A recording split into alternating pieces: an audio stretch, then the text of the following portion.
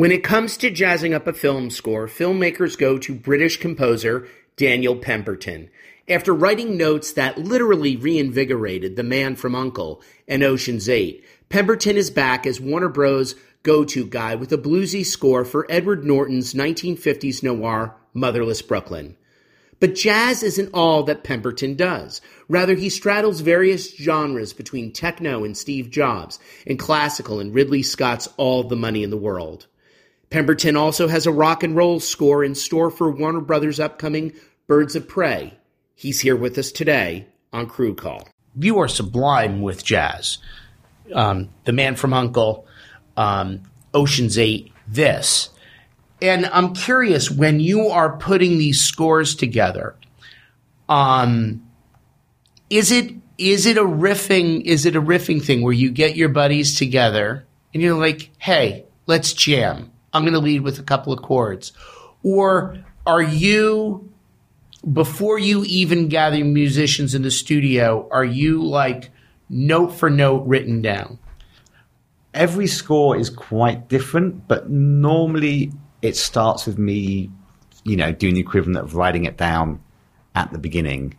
I've always kind of wanted to do a score where it's like, hey, let's just jam this out and get something. But actually, having tried that, I've found that you don't end up with stuff that has the focus you need for like film scoring.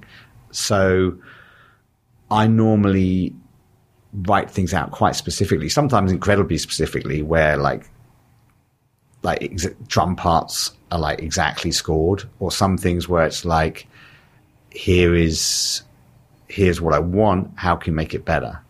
But from like a melodic musical kind of sense, it normally starts off quite specific. Tell me about your origins with jazz, and because you're so brilliant with it, and I'm continually coming back to it with you. And I know you do more than that. Steve Jobs was a brilliant techno score, and All the Money in the World was, had a beautiful classical sense to it. But what is it? Were you playing jazz as a kid? I mean, I don't know, because I'm not really like I'm not a big jazz guy. I just guess a lot of my scores are based around rhythm and groove, and that's kind of the underpinnings in some ways of jazz. So I think that's one of the things that excites me, like writing. I love rhythm, and I love how that can propel a story, and especially with like certain people I've worked with, like I've done a couple of Aaron Sorkin movies, and rhythm's incredibly important in those, in terms of like providing something for dialogue, like a bed underneath it. So I just kind of feel it's just one of those things that I've just ended up, doing a lot of, because I find it kind of an exciting part of a film score. Because I was wondering about you. I'm like, I'm wondering if he played with the jazz band or something. He's got these great stories about playing clubs. I'm like, my rhythm's rubbish. There's this sub jazz scene in London going on. Yeah. And I think I'm good at absorbing stuff, and so I sort of absorb things not at an expert level, but a level that gives me a way of doing something in my own style. It's like I'm not good enough to copy anyone else, so it just ends up sounding a bit more original. So tell me about meeting up with Edward Norton on Motherless Brooklyn here. How soon did he bring you in? Was it at the beginning, or were you more toward post? No, I came quite late in this. Like for me, like normally I like to get involved right from the start on a film. But on this film, I just finished Spider-Man Into Spider-Verse, and I was exhausted, and I didn't want to do any more work. I kind of didn't really want to do this film because I just wanted a holiday. I agreed to meet Edward literally the few hours after I'd finished the very final minutes of recording Spider-Man, because he was in town, and I kind of thought I might get a free cocktail out of it. So I met him at I think 1 a.m. at the Chiltern Firehouse in London in the bar. And then within about half an hour of chatting to him, I was like, shit, I got to do this movie because he's fascinating. I love everything he's saying. He is. Yeah, and I love what he was trying to do with the movie and his approach. And I kind of thought, I could write a really interesting score to this as well. So I kind of felt, I've got to do it. And then, and then there we go. And then went straight back in. What were the keywords? Like, did he bring up Chinatown, Jerry Goldsmith, or Bernard Herrmann? No, weirdly, he didn't bring up, he brought up, we've talked about this a couple of times, but he brought up Vangelis, which, in our meeting. And that was the moment for me, actually, where I suddenly like, this is interesting. Because we started talking about Chariots of Fire. And you'd think if you're doing a noir film, even if you're talking about Vangelis, you'd talk about Blade Runner. But you'd expect, I'm doing a noir film, so we'll talk about the Chinatown score. No, we talked about Chariots of Fire.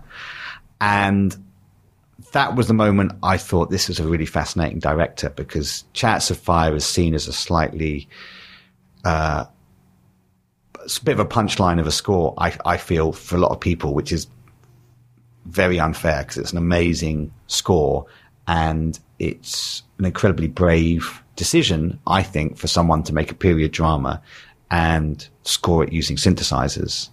And for me, that's always what cinema is about brave decisions and creating new emotions rather than reheating old ones, which I think, there's a lot of things where we're just reheating old experiences.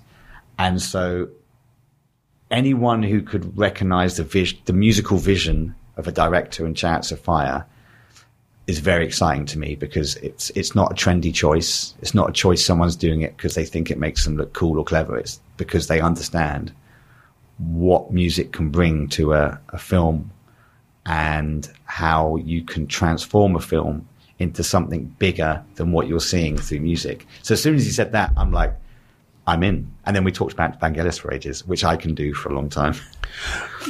But he wasn't looking for... No, he wasn't looking for like a synthesized score. He was just looking for something that viewed the subject matter from a different angle, in the same way Chariots of Fire viewed, a sort of period English drama from a different angle. And so we started talking about, well, how can we look at Motherless Brooklyn from a different angle? How do we not go straight down the route of a conventional noir score? And how can we twist that? How can we sort of take that world, but from a different perspective? And, so we started having a big discussion about it. And I think one of the things, we early on decided was, right, there's no point in going too far away from the world of the film. We could do it all on synthesizers or something, but at the core of this film is jazz music. It's an integral character of the film. And, because we have a character in it who's a trumpeter, we have this club, the Rooster, which is a big part of the story. So the film is like steeped in jazz. So I was like, well, and it's a period film as well. So I was like, why don't we take the sounds of the period and the time and the world and the instrumentation, but then let's approach that from today, like a modern approach. So I want to limit the palette of instrumentation to pretty much the instruments you see in the film most of the time, which is trumpet, saxophone, double bass, piano, and drums. But then I wanted to approach that as if I was a modern film composer trying to write a score today. And that meant I wanted to try and sort of stick those instruments through a more modern digital process. Like I gotta say, like Miles Davis was doing stuff now, he was always into doing the new thing. And he was always into experimenting and trying to come up with something new. And I think he would have tried a very similar, if he was around now, he'd be messing around with sampling, echo boxes. I mean, he was doing echo boxes in his time anyway, but like the exciting possibilities that like modern digital sound world offers for composing, are limitless. And it was exciting to jump into those and then try and reincorporate more traditional jazz writing around it. That's interesting, because when I hear it, I hear it very like sincere instruments, like the real thing, like the soft drums, the high pierced horns, the piano. Everything seems very organic. Yeah, well, the idea is that everything in the score feels organic. Nothing feels electronic. Everything feels like it comes from that time. But very early on, one of the things I did was I did a big bunch of workshops with this great saxophonist in London called Thomas Challenger. I heard the crazy sax. Yeah. I heard the crazy sax in one. And so that was a lot of things like trying to build like loops and textures and techniques through that. And then right for that, build sort of stuff that's almost in the background. There's loads of stuff in this score that's in the background that you don't notice, that's like very subtle, but just changes the tone of the score and makes you feel something different. Like even one of the main themes, which is called Woman in Blue, which is when you see Gugu's character, Laura, for the sort of first time, is quite a haunting saxophone motif. And in some ways, that's one of the more conventional musical cues. But underneath that is a instrument called I can't pronounce it properly, Odes Martineau, which is a sort of very early theremin style instrument. And you are not going to recognize that in the score. It's very, very quiet, but it bends behind the saxophone, doubling the saxophone line, and creates a slightly otherworldly presence to that saxophone.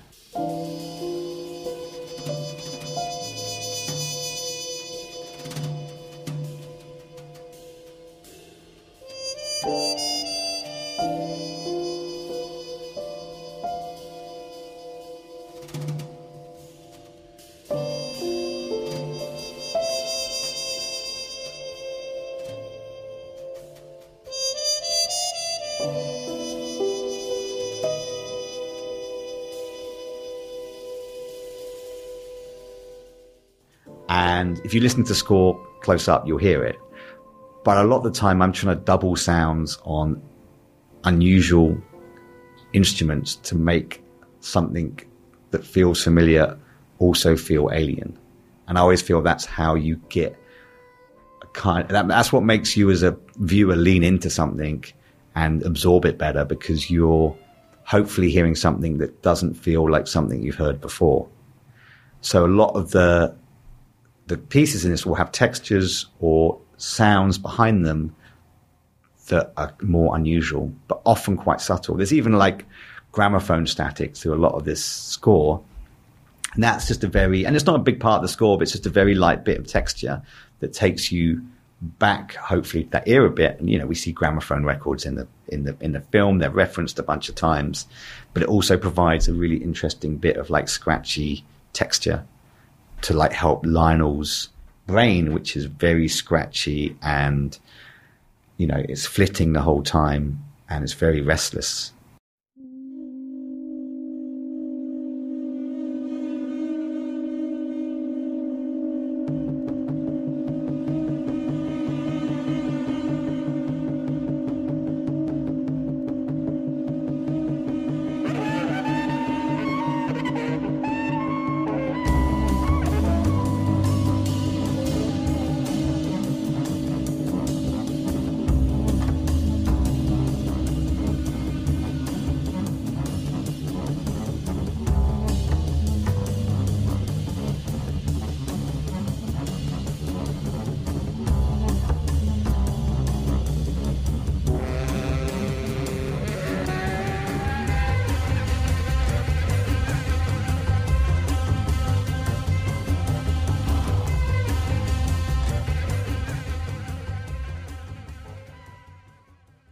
Typically we think of noir score, we think wall to wall. Was that a discussion here? Did that have to go all the way through? Yeah, or mostly wall to wall. I mean, I don't like, most film composers don't like wall to wall scores unless they're only concerned with their royalty checks. And this is 2.5, and this is close to 2.5 hours. I'm always like, for me, it's like food. If I always say, like, if you go to a great restaurant and they bring you 20 courses, by the end of it, you're just going to be like, I don't care. I don't want to eat any more food. Whereas if you space them out, maybe it's just 5 courses. Each of those courses is going to taste amazing because you haven't had it. You haven't just filled yourself up. So I'm always pushing to try and have less music and have it have a bigger impact. And that can also be sometimes how you write. Sometimes you want to hold back more melodic cues and have stuff that's a bit more sound designy or atonal, so that when those things hit, they have a bigger impact. Again, it's a bit like being a chef, where you're like, if you're going to some fancy restaurant, they're going to give you a little amuse-bouche in between that's maybe going to cleanse your palate. And sometimes you'll have score cues that do that. And so I'm always trying to look for the biggest hits I can emotionally and try and give them the most impact. And that sometimes that means trying to hopefully starve the audience of music beforehand. And sometimes it's not the case. Sometimes you need a lot of music just to keep the momentum or what's going on in the picture. But in an ideal world, I prefer to hold it back. And, there's a lot of music in this film. There's also a lot of silence. What was your impression when you watched it, as far as the character that Norton plays? He's a quirky guy, but you feel for him because of his Tourette's syndrome. Yeah, I mean, the first time I saw this movie, that was the first big challenge was like, how do we encapsulate Edward's character Lionel? Like, he's like really fascinating character because he's got this very like restless mind that's sort of flitting all over the place. He can be quite like, funny sometimes unintentionally, and you really feel for him. And so I was like, a lot of the time I'm trying to score this looking through his perspective, like through his head. And you've got a lot of slightly dissonant jazz influences. You've got drums that never really land on a particular groove. They're moving around a lot. And trying to find music that doesn't always land in a conventional sense meant you had this sense of being in Lionel's head where he's always moving from one thing to the next. And if you watch the film, the moments when it does land musically, when actually, it becomes more satisfying music from a musicality point of view, those are the moments when there's serenity in his head, like when often it's to do with the character Laura, when he's seeing her or with her, his mind settles down. And those are the moments when you get these kind of like breakout musical moments. And, when you're watching a film, hopefully no one's clocking that, but they will subconsciously clock that, they're feeling somewhat different. And that's because they're looking through Lionel's mind. And when he's, correct me if I'm wrong, when his head is spinning, when, he's trying to figure something out. Yeah. Who killed Frank? Yeah. It's like a scat jazz. Not scat. It's almost. The music. I mean, the music is turning itself over and over and over. Right. It's like convoluting. It's like spinning around, and you're trying to like get inside his head because you can't get inside his head visually. You can see him uncomfortable, but the music is what hopefully takes you inside Lionel's head, and that's kind of like one of the big parts of it. Hopefully, for the score. Is it allows you to experience it as he experiences it. What was one of the most challenging sequences for you? The most challenging sequence, without doubt, is the big chase at the end through Harlem, because Edward had shot this sequence with Wynton Marsalis's band, who are fantastic and a big part of the story of the film, and they are performing in the club, and he'd shot these scenes and edited it. And then was like, can you just make everything look like the band are playing the music? And I'm like, yeah, it's quite tricky. And so we had this mad challenge of having these shots of a band play trumpet, double bass, drums. and have to write a cue that's like retroactively over these shots that makes it feel like these shots are all natural. So you spent ages just looking at how the players are moving their fingers, and you'd be like, I've got to hit a note on every one of those shots. Same with the drummer, same with the trumpet player. So I have to write based on what I'm seeing visually on screen, but I've still got to do it within the context of a huge cue that's like, I don't know, a 6-minute chase cue. And that was very difficult to try. And it's like a puzzle where you're trying to build something backwards.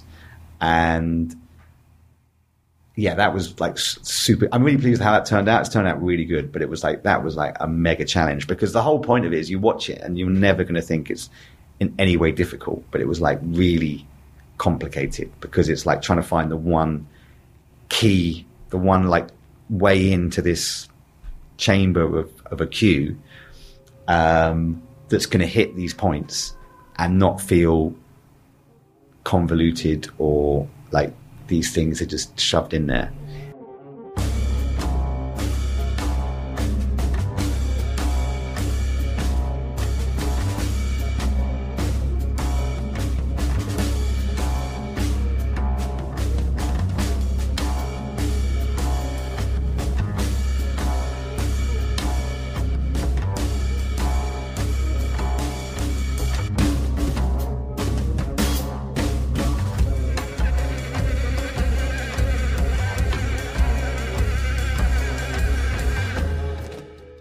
Is every film like that? Does every film have its obstacle, or it depends? It just, I mean, every film's got a different challenge. Well, All the Money in the World, you had to remind us again. They did the film. Yeah, and then they did the first cut with Kevin Spacey. Yeah. I mean, that wasn't as much of a challenge. Did you have to write new? I forgot. Did you have to write new score? We did a few little tweaks, but, you know, like that was probably much more of a challenge for Ridley than it was for me. In that, you know, I mean, like he's a super genius and relishes the chance to show all the young whippersnapper directors that like he can do everything. But for me on that film, like I didn't have the same challenges that he faced. You know, he was with me when the day that happened, like, and he was not happy, shall we say. And that was really weird to be mixing that film, and we're literally playing back the mix. And yeah, he was kind of pissed off like that day. When a film goes through testing, does that impact the score? Like, do you ever get notes? Oh yes. Do moviegoers really dote on score? It's not, yeah, what they do, but it's not. Or is it more or less the sequence, and then they release the sequence or something, and then you've got to. It can be anything. Like the weird thing about making movies is there is no, like here's the road map from A to Z. It's like the whole time you got to be on your toes, improvising, like working out solutions. I mean, just going back to Ridley, I think one of the reasons. I don't want to say he relished redoing that movie, because he wouldn't have done, but like I think he relishes a challenge. Like everyone especially around Ridley's camp, it's all like, right, how are we going to do this? Let's just make this happen. And I think a lot of movies is about being able to adapt very quickly, being able to like think on your toes, do a million different things. Like something comes up, you're like, right, I've got to work out how we're going to deal with this. Like right now on another movie, which I'll keep quiet, but like I'm rewriting some score to do with some scene changes. I'm FaceTiming a rapper in Atlanta while they're recording things and trying to give them notes on how to make it work better for sequence. And you're always moving between, like the goalposts are always moving, and especially if a movie's testing a lot, that's always going to have, unless all the tests are fantastic, there's always going to be something thrown up in that. Now, do you work with some of the same musicians on did you have some of the same guys on Man from U.N.C.L.E. that you did on Oceans, that you did on Motherless Brooklyn? Yeah, I mean, I have a bunch of great musicians I work with in the UK a lot. So, like there's a guy called Mike Smith, and he played drums on Some of Man from U.N.C.L.E., and he also played drums on Motherless Brooklyn. But, Motherless Brooklyn, we also had, Wynton Marsalis from New York, one of the great jazz trumpeters of our time, playing on the score, which was like a super honor because Edward's got the most amazing phone book of people who he knows and people who like him. And he was like, we can get Wynton Marsalis on your score. I was like, really? Holy shit. And so for that, we recorded a bunch of stuff in London, and then me and Edward jumped on the plane and went over to New York and recorded a whole bunch of stuff as well with Wynton's band and with Wynton. He's got a great saxophonist as well called Ted Nash, who played like some beautiful stuff in the film. Ocean's 8, I had to record the whole score in New York. So I worked with a bunch of New York musicians, but also a great UK guitarist called Leo Abrahams, who works with me on a lot of scores. And, I mix it up. It's a bit like being a director where you have your favorite actors, that you love casting the whole time, and like new surprises. Now how big was your set here for Motherless Brooklyn? Was it mostly like 10 musicians, or were you as large as 30 or 40? No, it all varies. I mean, a lot of it was down to the key lineup of Motherless Brooklyn is about 5 or 6 people. But then there are other elements where there's like some more experimental stuff in there. So there's things like these kind of atonal wind clusters, which is about sort of 12 woodwind players sort of playing these textual ideas that, like a lot of the things I try and do, I try and not give any credence to the orchestra is the most important thing. Like this idea that more numbers makes it more important. Like I don't buy into. I'm always into what I look at everything as its own sound. So like the sound of me, like just opening this, the sound of me shaking this bottle of water could be more exciting in a film than a 70-piece orchestra, or vice versa. But it's like, it's trying to find like something special from everything. So in Motherless we have we've got like probably about a 30-piece string section as well, doing some stuff which I call more to do with the corruption of New York and the unseen forces of Moses Randolph. And he's this kind of shadowy character who it turns out has a big grip on the city. And you can't see that when you're in the city. You can't see his power. And so I wanted this music that felt like this unseen, dark depths of power. And for that size and scale, I wanted an orchestra because, I wanted to feel the size of that, which is, as he says, as Willem Dafoe's character, he says, the power is bigger than one man. And so I wanted a sound that had a sound that was bigger than one man, whereas a trumpet is the sound of one man. And this is all circa 19, which it takes place in 1950s. Yeah. But the jazz that you're pulling from is or that you're inspired by, is it more 40s or is it? I'm just making it up. It's like, no. I'm like the thing I love about jazz is jazz for me is like painting with sound. Like there's an abstraction to jazz that I think is very exciting. Because there's a beautiful retro. That's yeah, and it's like it's you associate you associate those sounds often with a certain time period. I mean, you can write new stuff now. It's like it's the filter through which that goes. If I was trying to, I wasn't trying to slavishly make 1950s jazz music. I was trying to make music inspired by those sounds today. That still feels like it belongs in that world. If you had that film and you had like a heavy metal score, it could be interesting. It would be interesting, but it probably wouldn't feel right. And sometimes not feeling right is great because, here's a great example. If you did Motherless Brooklyn with a really intense heavy metal soundtrack, if you got it right, it would be amazing because it would make you look at all the characters very differently, and it would make you address them in a different light. But I don't think it would work. And so that's why I didn't score Motherless Brooklyn with a heavy metal soundtrack. You get to work with Warner Brothers a lot, and I only bring that up because that's a great thing. It reminds me of Hans Zimmer back when he was with he had a streak with DreamWorks. Yeah. Is that just coincidence? I mean, you're doing Birds of Prey with them next. Yeah, I mean, I've got quite a long history now with Warner Brothers. They got a really great music department, like Paul, Nikki, Darren. And I've been through a lot of how shall we say, I don't want to say wars, but I've been on some tricky projects. And I think you get to know someone, it's when someone's in a tricky situation, you get to know what they're made of. And I guess they've seen me in lots of tricky situations and have somehow come through to the end. And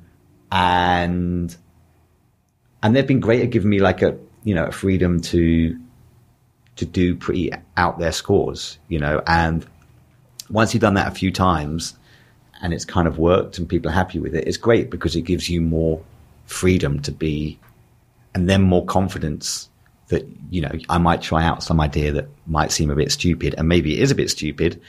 And in which case, if it is, I can do something else. But they've seen me try out stupid ideas, stupid in inverted commas, ideas, and they've worked out. And so for me, that's always exciting because I don't want to do the generic film score every time. I kind of want to make, I've always wanted to do this thing where you don't know what I'm going to do next. If anyone is at all bothered about what I do, which they probably aren't. But if you were listening, if you were following what I'm doing, I'd always like to keep people guessing about what that score is going to sound like. Can you tease for us Birds of Prey? Like what kind of sound we can expect? Well, Birds of Prey has been a pretty interesting project. And I think what drew me to it is I've never had a massive hankering to do sort of normal superhero movies because I've found there's not a lot of room in them to be musically adventurous. Now, obviously, I did Spider-Man into Spider-Verse, but that was looking at that world in such a different light that it gave me great license to be different. And with Harley, Harley Quinn, like Birds of Prey, her character's so unique and exciting that I was like, oh, I could actually have some fun with this. I don't have to write generic action music. Here you've got a character who is so rich and has so many different aspects to her personality. She's not the thing I love about Harley is she's not one personality. She's like 10 personalities. And so musically I can do 10 different things. And so part of the score I'd say is taking that idea and having fun with it. You've also got the Birds of Prey who I don't know how much I can say about this movie yet, but they exist or might end up existing in this film. And so you've got different characters there and trying to do themes from them, and they've got really fascinating backstories.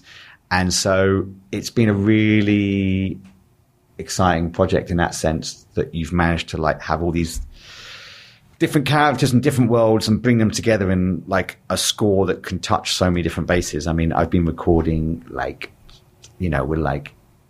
rock bands, acid house, choirs, opera singers, massive string sections, saxophonists. It's been quite a crazy journey, that one.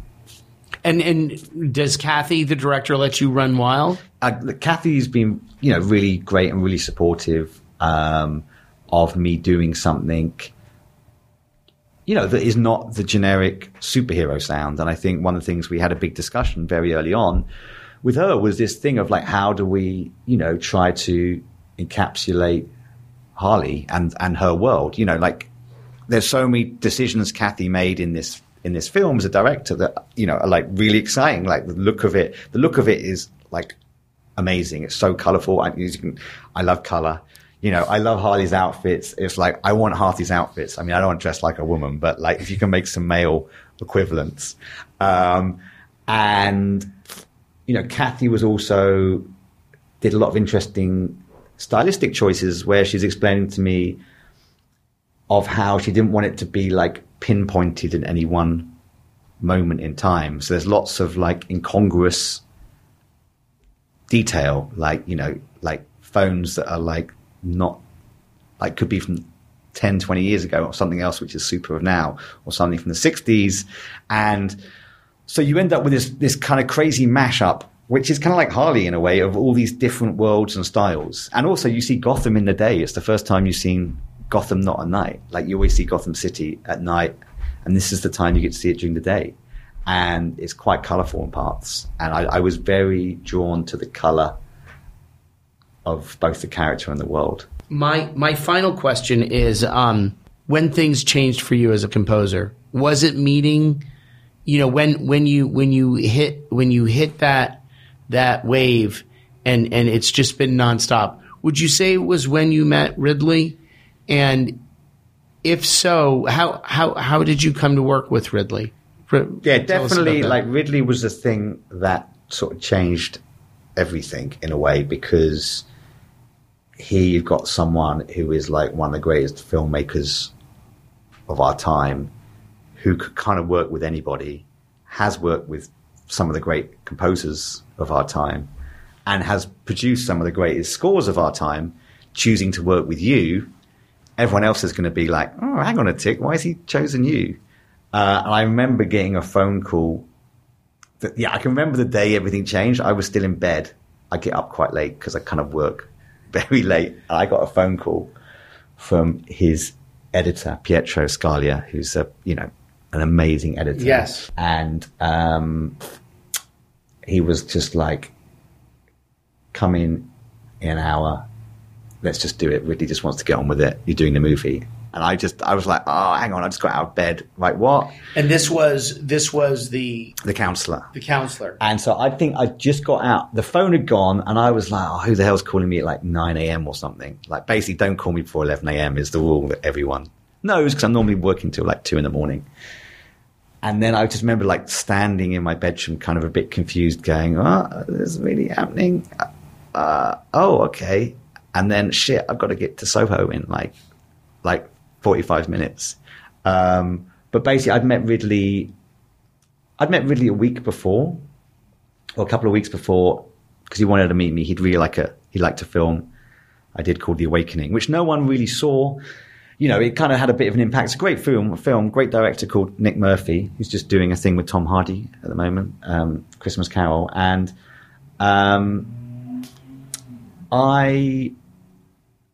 but Ridley, one of the things that's like, I'm also amazing. There's so many things that's amazing about Ridley Scott, but like, he's got his finger on the pulse. He's always interested in what the new thing is, who's doing what, like, and he's an absorber of film and culture. And he's watched this movie and he loved the score, and he's like, I want to meet he really liked the score. And like no one else, you kind of think, hey, when you do a good score, you expect the phone's going to start ringing like 10 minutes after it's been in the cinema, but it never does. But he was like, it did. And he said, I'd go in to meet him, and he's just trying to sound me out. And like, I thought I was just going in to meet Ridley Scott, like, because he's got a big company and he just wanted to suss me out. He asked me all these questions, like, how do I work? Where do I work? What was my history? And the big thing for me always was that he started going on about, I'd worked in TV in Britain for about, 10, 20 years up to this point, like just crazy, did anything, scored a million TV shows from like great to not so great, shall we say.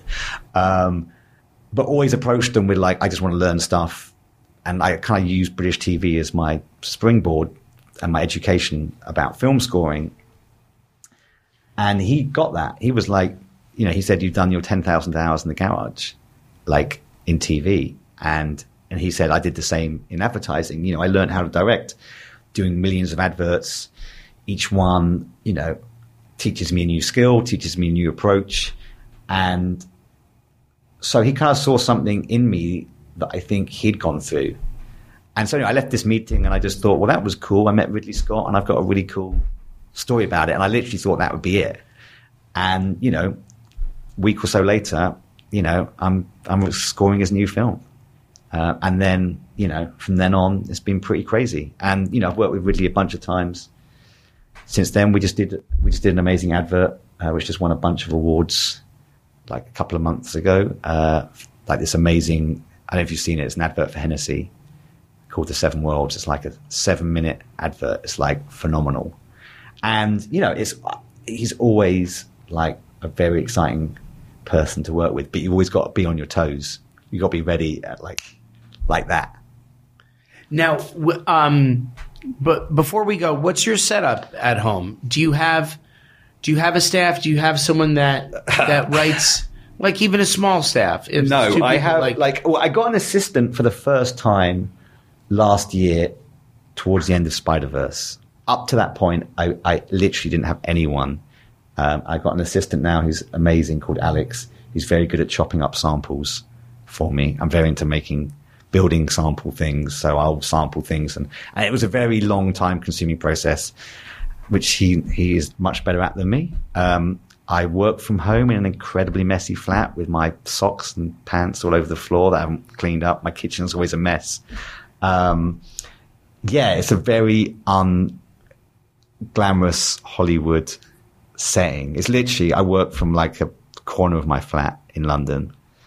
I still, this day, kind of find it amazing and both terrible but also brilliant that I've somehow ended up scoring massive films and still work in the same way I did when I was sort of scoring, British TV half-hour documentaries. That's it. I don't have anyone, I don't have anyone writing. I don't have like ghost writers or anything like that. I'm just doing everything myself. And it's, which I love because I want to be over every sound and every note. It's exhausting. We're mixing Birds of Prey right now around the corner, and it's like, I've got a fantastic mixer called Sam McKell, who's brilliant. But it's exhausting because you're just over every single thing. You're like, I'll be, spending ages just trying to find like the right tambourine or hi-hat sound that you're not even going to hear in the mix, but I know it's going to make the track a bit better. And so it's, that's kind of what I want to do, because I'm not really into this job for the money or anything else. I'm just into it for like the work. And so for me, the thing I care about most is the work. And have I made some good work? Have I pushed myself to do something new? So I'm not, the idea of having like a big team of other people who just churn stuff out, and you put your name on it, is not really my sort of vibe. Do you work on more than one film at a time? And I mean by writing. I remember years ago in the DVD commentary of the film Pleasantville, Randy Newman, who was on the audio commentary for that DVD, was saying you could hear parts, I don't know if you know this, you could hear parts of Bug's Life in Pleasantville and vice versa. And that blew my mind. And I'm like, oh my God, how is that possible? But don't talk to the Disney lawyers. Do you try to just work on one project at a time, start to finish, or is that's just an impossible? I try and work on just one thing at a time. It's very difficult because you have relationships with people or films. You've got films you're on that move. Like, technically, I'm not meant to be here. I'm meant to be back in England now. But, we want to do a bit more work on birds. So I'm just like, I want the movie to be the best it can be. I'm on a movie now next called Enola Holmes, which is being directed by Harry Bradbeer. And it's got Millie Bobby Brown. It's looking really brilliant. Technically, I'm meant to be back in England on that. And I will be very soon. And it is a weird juggling act, but I try not, I don't want to be one of those people who's doing like 4 things at once and can't devote the time and attention to them. And, sometimes it can be good doing a couple of different things, especially if they're different projects and very different projects, because you can have energy bounces from one to the other. Like when I was doing TV, it happened a lot. And sometimes the energy of a different project of like writing music in a different way can bounce you back into something else. And I think also because I'm always trying to do scores that are very different, like the score to Enola Holmes is going to be 100% different to the score to Birds of Prey. So that kind of difference can like give you a good energy, like just losing your mind in a different way. But yeah, generally I try not to do, you know, like I'm not trying to sign up myself to millions of films, because you can't, you know, you just can't pay, you know, I can't pay attention to the hi-hat sound if I'm doing like 4 different movies at the same time. Yeah. So, you know, it's difficult. Everyone's got different approaches. And, you know, I guess, you know, some people have different reasons for being film composers. But I always think the thing that always sticks out is the work. And if you've done good work, you know, it doesn't matter what the film's like. You know, if you're proud of it, then that's the most important thing. And you think it's got a good impact. And I don't really care about doing the biggest box office or the most number of films in a year, but I do care about trying to do the best work of the year.